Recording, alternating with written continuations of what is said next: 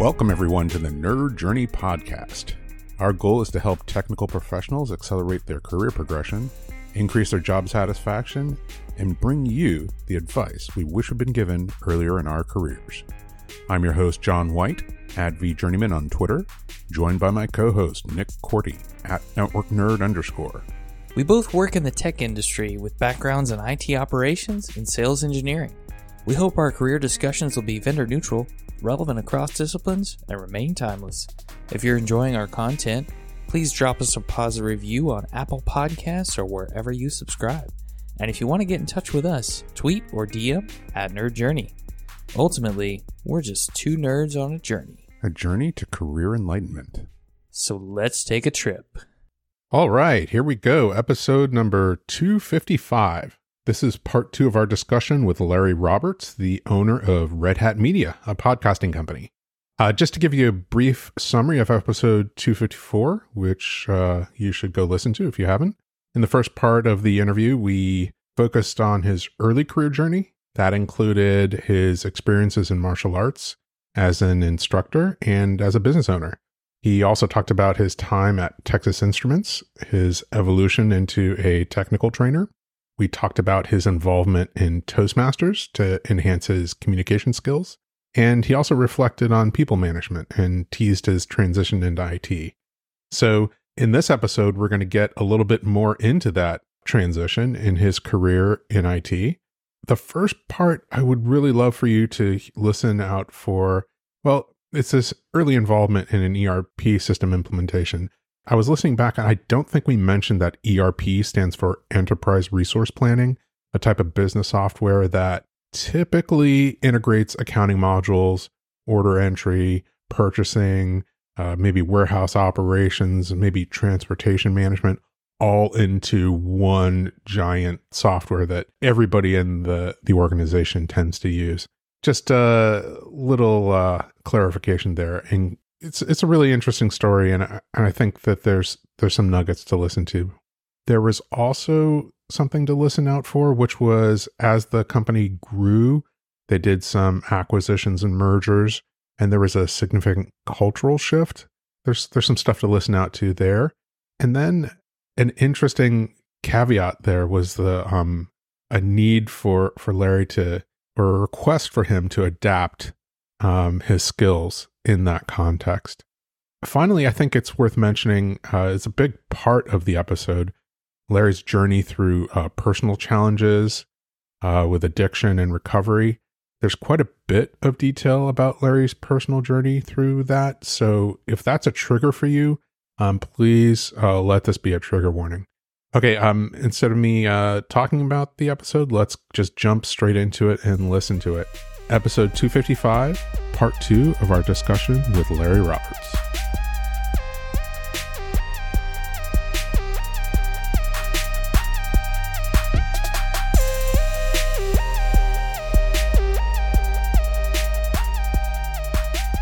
I'm fascinated to hear about this transition to more of an IT-focused role with the ERP solution. Had they already purchased JD Edwards? Were they already implementing it? At what point in the project were you brought on? It was very early. I want to say they had purchased it. And if you're familiar with JD Edwards, back then there were two versions. There was World and there was One World. One World was it had more of a Windows feel and look to it. And I remember there was discussions on whether or not we were going to go World or One World, but I don't recall specifically if that decision had been made. I want to say it had by the time I moved up there, that they had already gone with the just JD Edwards World, not One World, which is more of a green screen application. I don't know if I'm getting too technical here, but it was more of a dated application than their new version. One of my first jobs was actually doing a search for an ERP application. Mm-hmm. So I'm familiar with the decision to go through that. And it is like at a certain point, it was a big deal of like, hey, are we going to go with a GUI style, or are we going to, use the green screen version, which a lot of times was extremely fast, right? And there's lots of keyboard shortcuts and maybe a big ramp up time for people to learn all those keyboard shortcuts. But then once they were efficient on it, then they could sit down and do everything without using a mouse. And a lot of times the Windows version is like, oh, you type and then you use mouse, and then you type and then you use mouse. And there's like all the, I don't think the science of user interface had really taken hold yet. So the Windows versions looked prettier and they were worse to use. Yeah. They were slower. Because I mean, this was 2000, 2001 in that time frame. I want to say it was 2001 when I moved up into the IT department, but it's a little blurry at this stage after all these years. But it was right there in that time frame. We ended up going the green screen route because this always stumped me for the whole time I was there. Very customized shop, so big RPG program department, and so they went with the green screen because we had very customized WMS systems or warehouse management systems. And they went with the green screen version because they wanted that customizability on that back end. And that always stuck because every facility that we went to, we did so much customization that it was almost like it was each facility had their own unique version of JDE. And I'm like, what's the point of having an ERP if we're customizing it specifically to how they're currently doing business, instead of having the facilities adjust how they're doing business to match the ERP system? So that's still a question that to this day I haven't had answered. That's a tough friction in a lot of companies in any system. Yeah. Do we change the way we're doing things to fit this new solution, or do we fit the solution to what we're already doing to prevent more work, basically? Right. Well, they had everybody read Who Moved My Cheese. So it's like we're trying to lay the groundwork for change, but then we didn't change. So that's funny because I'm talking about the exact same time frame, and we also read that. I think everybody read that book back then. Whoever wrote that book, I can't remember the author's name, but they made some bank. It is fascinating. Is it a company that grew through acquisition at all? Oh yeah, and they still do. I mean, they're buying companies, multiple companies every year. They've reached that $1 billion company mark probably about 3 or 4 years ago. I think either they did it the year before I left, or they did it the year right after I left. So they're massive. And again, they've been in business since I think it was 1915 is when they were founded, and they just continue to engulf the entire industry. It's definitely something that continues to this day. There's definitely companies with a mergers and acquisitions strategy of, we're going to purchase this company and their entire IT solution we're going to absorb, and then we're eventually going to move them onto what it is that we do now and, retrain everybody. But if you don't have an M&A strategy and you never do that absorption where you just kind of like let that team operate, and then you kind of integrate with them through an interface of like, paper invoices and like orders and transfers, and not ERP to ERP as like part of a unified interface, then it just persists. And then you have technical debt. It's funny because my wife's going through that right now. They just acquired another company, and now she's actually teaching the JD Edwards side of accounting at this new company so they can all get on the same system. So I'm like, oh, cool. Welcome to my old world. But, the mergers and acquisition side, that was one of the things that really impacted my professional career with that company. Was we eventually bought a company and we actually absorbed their IT department. But instead of just absorbing it, we brought over a lot of their people. And man, you want to talk about a culture shift. It was an extreme culture shift. And it changed my perception of my role and my position within the company quite a bit. That's where things started to go a little south for me. And I started to realize this isn't where I started working. This isn't the same company today.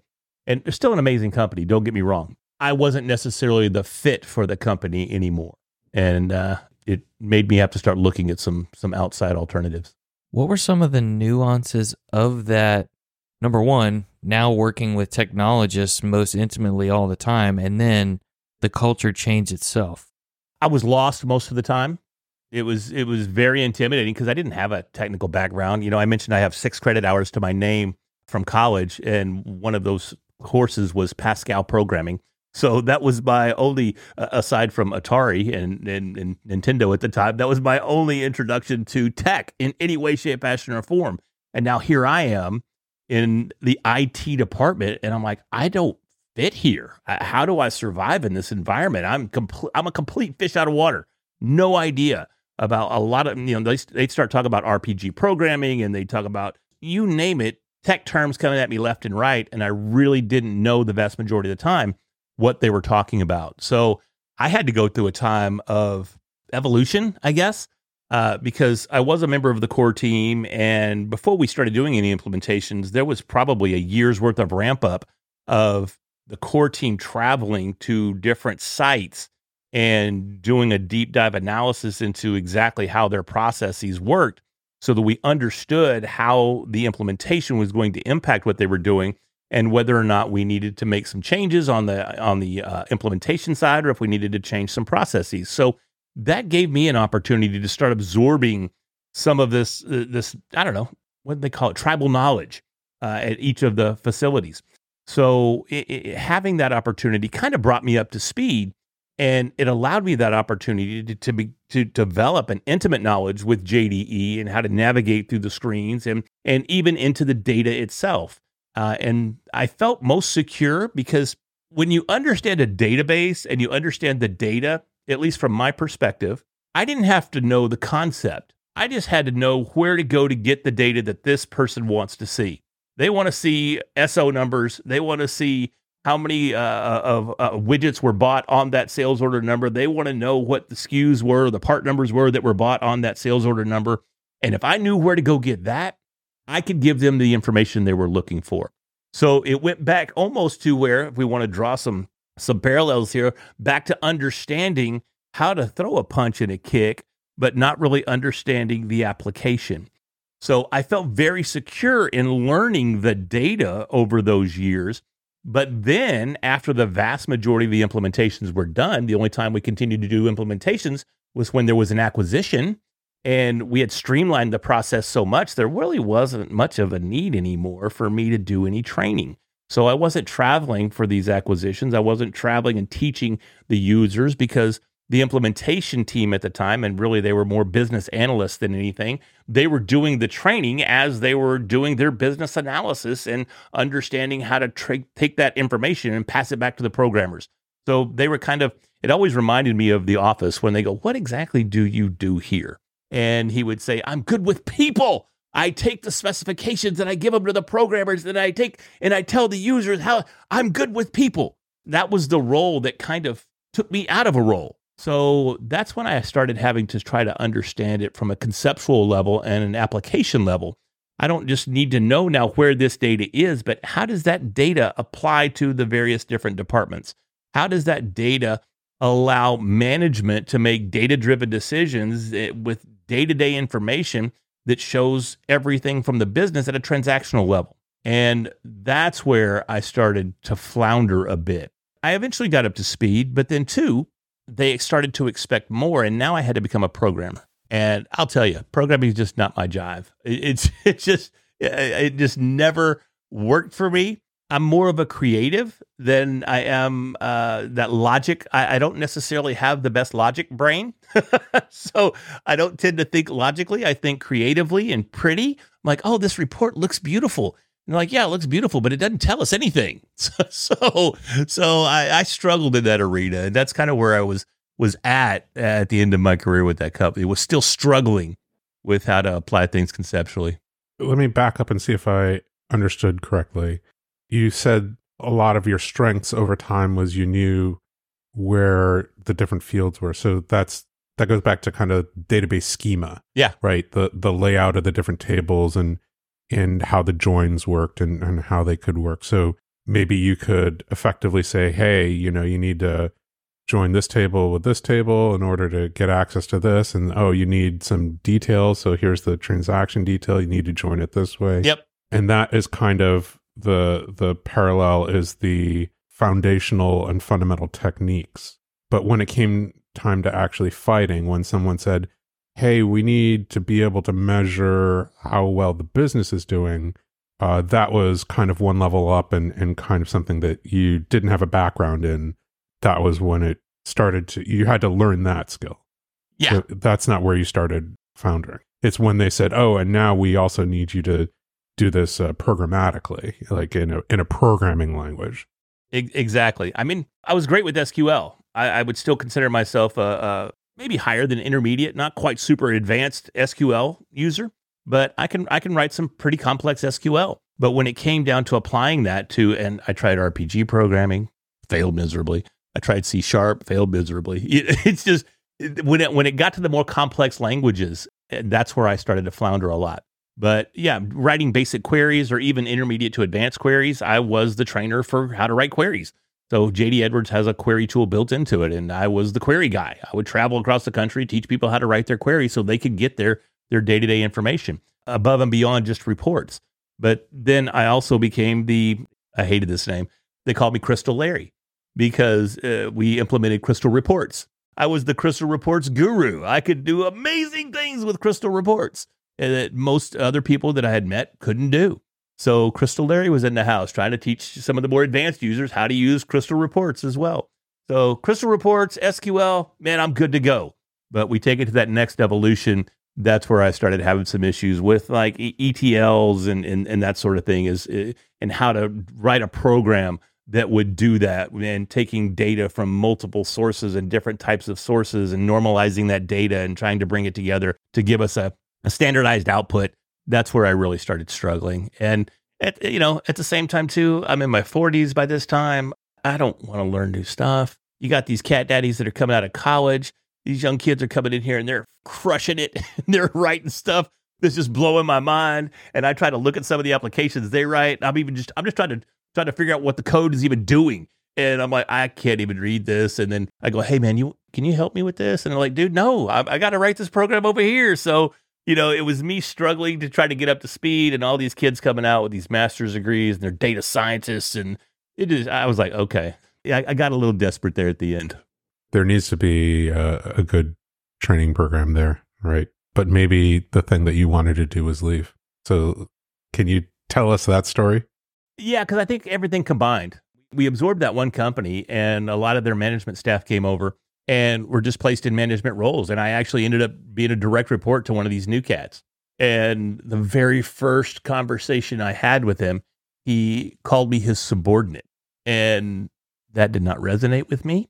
And I let him know in no uncertain terms that I was not going to be called a subordinate. I'm more than happy to call you sir, which I did all the time for my direct reports, and give you the respect that the position deserves. But you're not going to call me a subordinate. And that was just our first encounter. Was this somebody like ex-military? No, he wasn't ex-military. He just was very corporate. Subordinate. I don't know. I work in a corporation. I would never call somebody my subordinate. Good. I'm glad to hear that, because it did not set well with old Lair. I'll tell you that right now.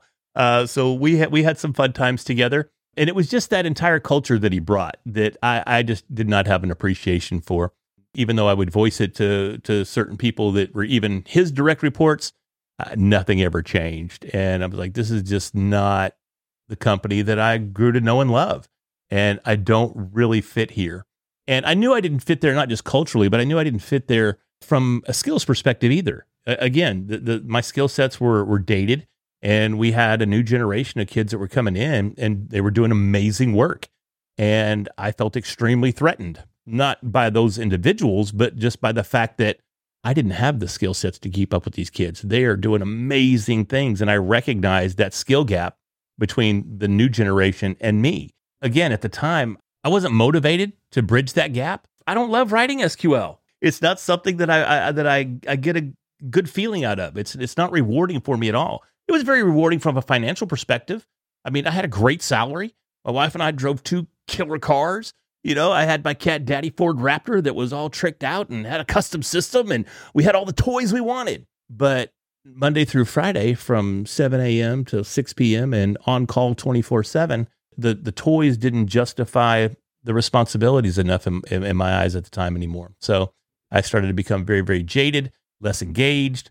I may or may not have been caught sleeping in my office once or twice, or half a dozen or more times, because it was I just hated it. I grew to hate it, and I knew I had to get out.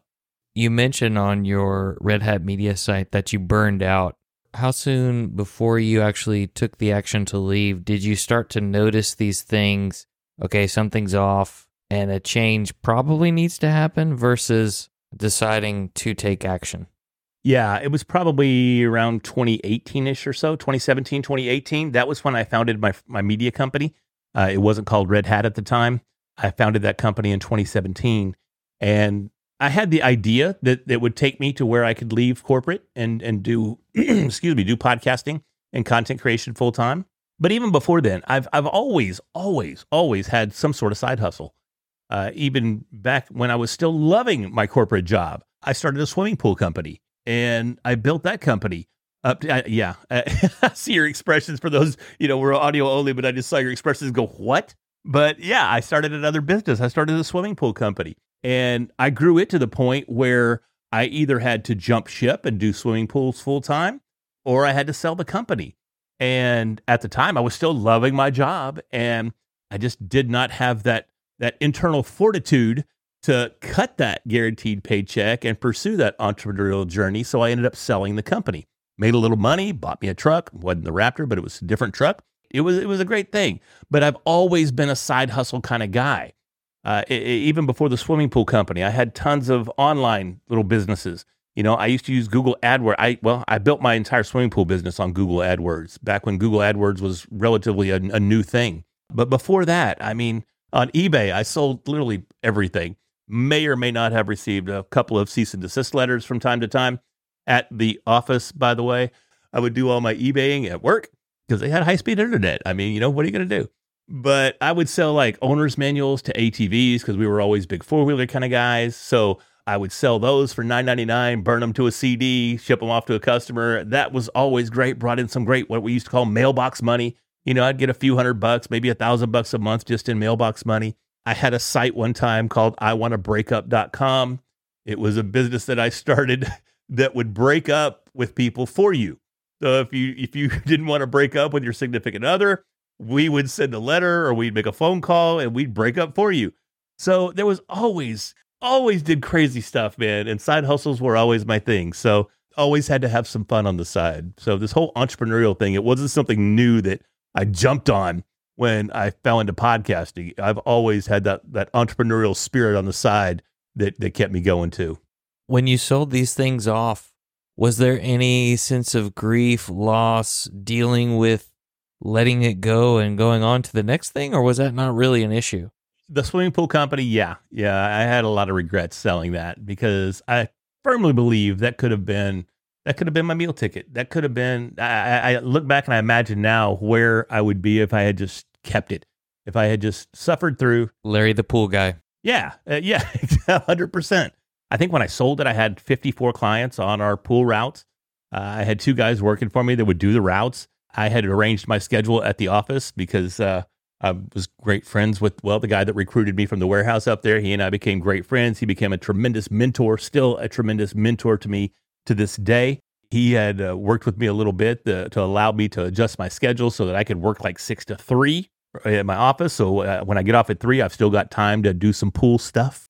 Everything was in the position to just make that the most successful endeavor ever. And it was successful, but I just didn't have the courage at the time to step out and make that what I believe it firmly could have been. So out of all of my endeavors, that's the one that I regret is letting that one go. Where in the timeline did you actually discover and get super interested in podcasting? That was in 2014. So I came out of, and this is interesting too, because we haven't even talked about this. During my time in my corporate venture with this company, after I realized, and I said this earlier, after I realized I wasn't going to make it to the UFC, I was pretty lost because I had teammates that did make it to the big show. So I trained with some of the best fighters in the world at the time. But I was born with a birth defect that left me with only 60% of the average person's lung capacity. So no matter how hard I trained, no matter how good my technique was or how I conceptually understood fighting, once I got beyond fighting other wannabe fighters and I started fighting athletes that knew how to fight, it was over. And there was nothing I could do to overcome that because I had no gas tank. If you make it past the first 2 rounds, you're going to crush me in the third because I'm done. And there was nothing I could do. So that realization, that was a very, very difficult time in my life, was that realization. So after that, I just threw myself wholeheartedly into the corporate life. And for me at the time, and being part of the implementation team was very tight, and it was very almost fraternity-esque. Everybody hung out together. Everybody was kind of family-esque, and we would work. And then after we'd get off work, we'd go to a bar and we would hang out at the bar and we'd close the bar down. And that became life for the longest time. As with anything that I do, I throw myself into it wholeheartedly. And I threw myself wholeheartedly into partying because I didn't do a whole lot of partying in my late teens, early 20s, or even early 30s. So, but this time, man, I was in it to win it. And me and alcohol, we became really, really good friends, to the point that by 2013, November of 2013, I had to go to rehab.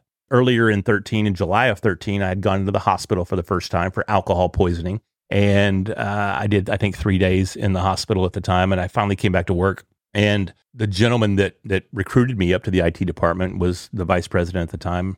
He brought me into his office. He goes, "Yeah, I know we're playing this off like you were sick, but we both know what's up. I've smelt it on you. Everybody smelt it on you. They know exactly what's going on. So you can play what you want to play, but you've got two choices. If this happens again, you're either going to go to rehab or you're going to pack your stuff." And I was like, "Oh, dude, I'm so sorry. I know I made a mistake. I'll clean up. Everything will be great." And I got cleaned up for a couple of months. But of course, when you're at work, there's always something that's going to frustrate you, right? There's always something that's going to give you that excuse, man.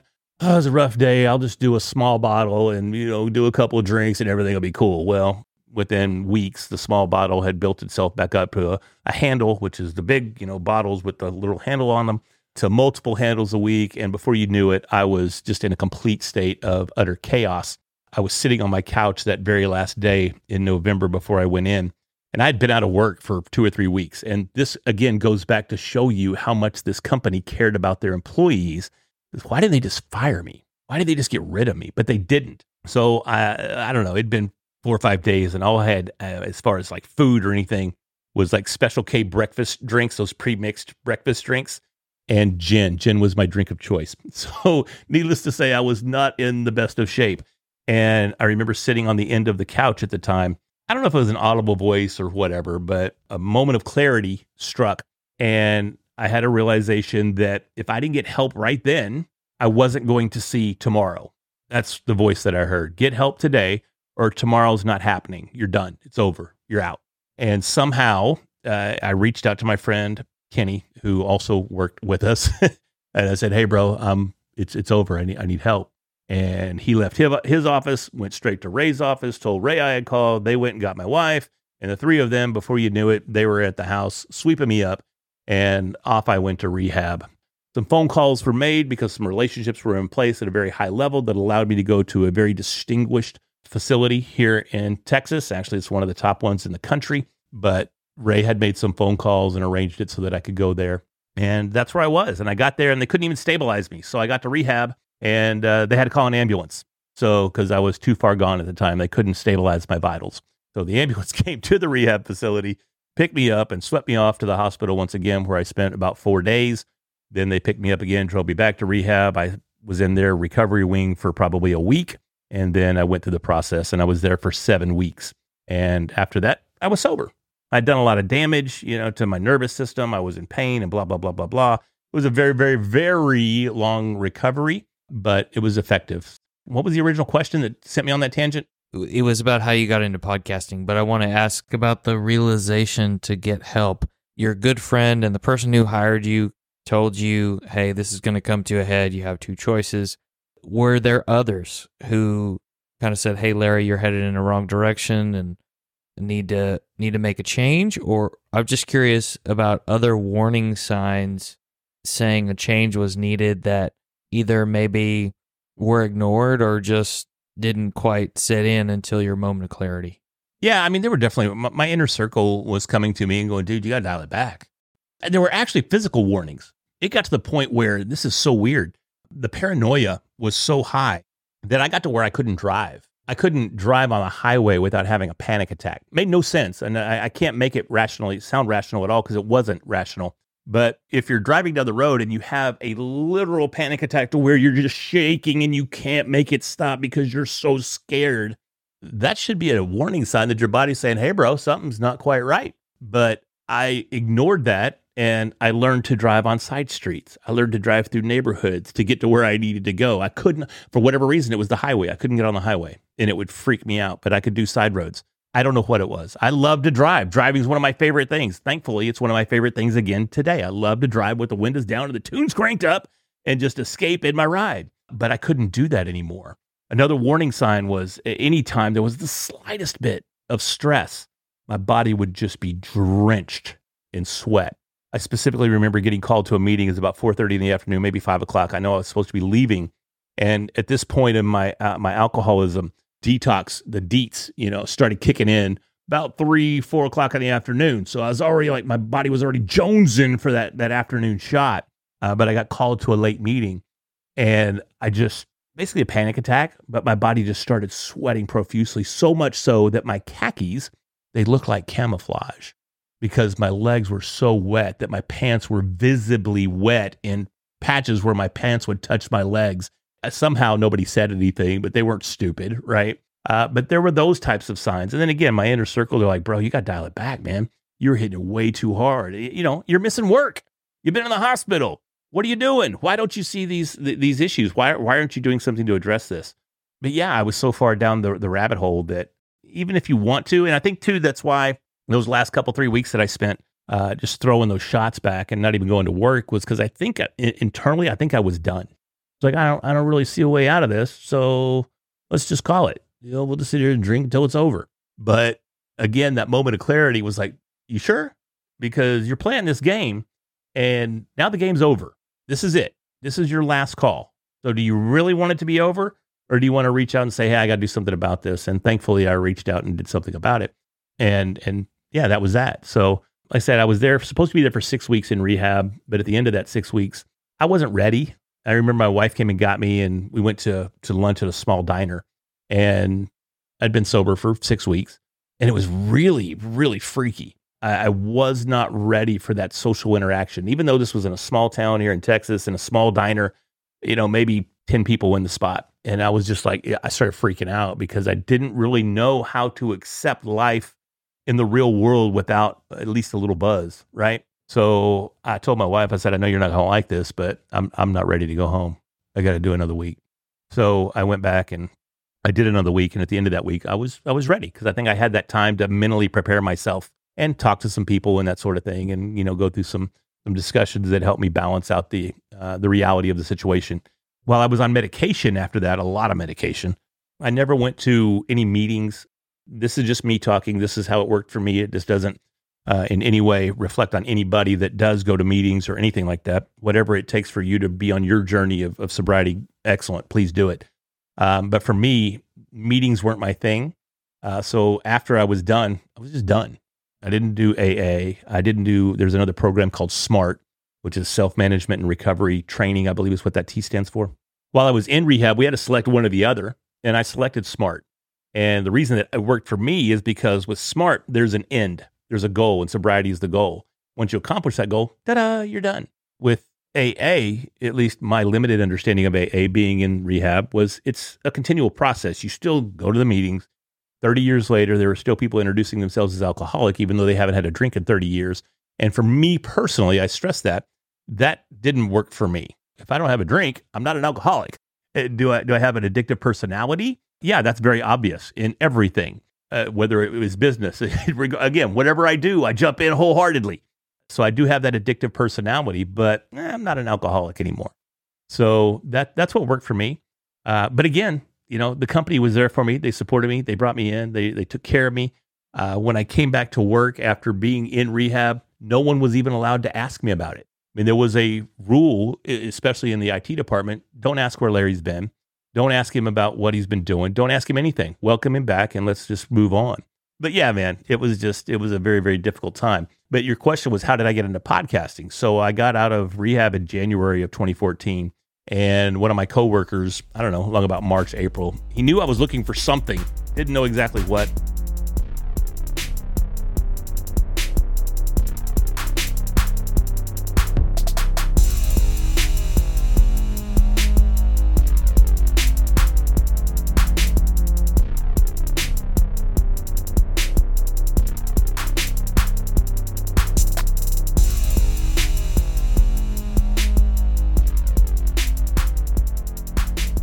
Wow. Powerful discussion, and I think maybe a good place to pause. Almost speechless listening back to that. But let's maybe rewind a little bit. Larry, at the early part of the episode, discussed his early involvement with implementing JD Edwards, the ERP system. It was really interesting to listen back and hear that kind of tension, that conflict of adapting business processes to software or adapting software to business processes. Thinking back to my time doing that gave me some shivers and maybe some flashbacks. Just the idea that a company would adapt a piece of software to multiple different business processes across multiple different locations because the processes never got unified, and just missing that opportunity to unify operational processes. Just sad. The mergers and acquisitions, that cultural shift and the conflict with Larry's manager, and just the perceptions of how his role was changing and how he fit within the company, really powerful. It's something that I hadn't really thought about, even though I'd experienced it. It's very interesting to hear somebody else's perspective, and in reflecting back, it was definitely something that made me leave a company in my IT career. So it's really fascinating to hear that reflected back from somebody else. There's a little caveat there, a discussion about his lack of desire to add programming skills or to become a programmer. It's not the same thing as not wanting to add skills and grow in general. And we really, again, listening back, we didn't talk about how that might have interacted with the addiction issues that he mentioned later on in the episode. Maybe something to go back and explore or get some clarification on. I don't know. You tell us. It was interesting to hear Larry's journey through various entrepreneurial endeavors alongside his main career. It kind of provides some insights into balancing passions with professional responsibilities, and maybe give a hint of how that can help explore the path to becoming a successful full-time business owner. I think the really impactful part of the episode for me, again, was, first of all, he was just amazingly candid about his struggles with alcohol addiction and his path to recovery. Can be difficult to listen to, but I think it was just a really powerful narrative. On the dangers of addiction, that can be very personal. Some people just don't have issues, and some people are very susceptible to it. But also the key role of community in that recovery, the fact that there were so many people around that were willing to help Larry, just that inflection point, that moment of realizing that he needed to seek help. And then, the personal resilience afterwards. It was interesting to hear that there were multiple types of programs out there. I think I'd only really ever heard of Alcoholics Anonymous and hadn't heard about Smart Recovery. So really interesting to hear that decision path too. So overall, this section, it was difficult to hear, but hopefully very helpful. I can personally see parallels to people's experience in burnout, anxiety, depression, any number of issues that we face during our careers that aren't directly caused by alcohol or addiction issues, but still, we have those parallel problems, the missing work, being not as effective as we used to be, and any number of things. And, people pointing out, hey, this is a problem, and not wanting to get help, and then finally hitting that inflection point where we need to get help. So very, very powerful. I hope it was helpful for you to listen to, and maybe thought-provoking as well. I'm also excited for you to hear about the next chapter in Larry's career when we get more into Larry's career as a podcaster and business owner. But I'll let you guys go for now, and I need to get out of here. Farewell, listeners. Tune in next time as the journey continues. I'm John White at BJourneyman, for Nick Cordy at NetworkNerd_, signing off. Adios.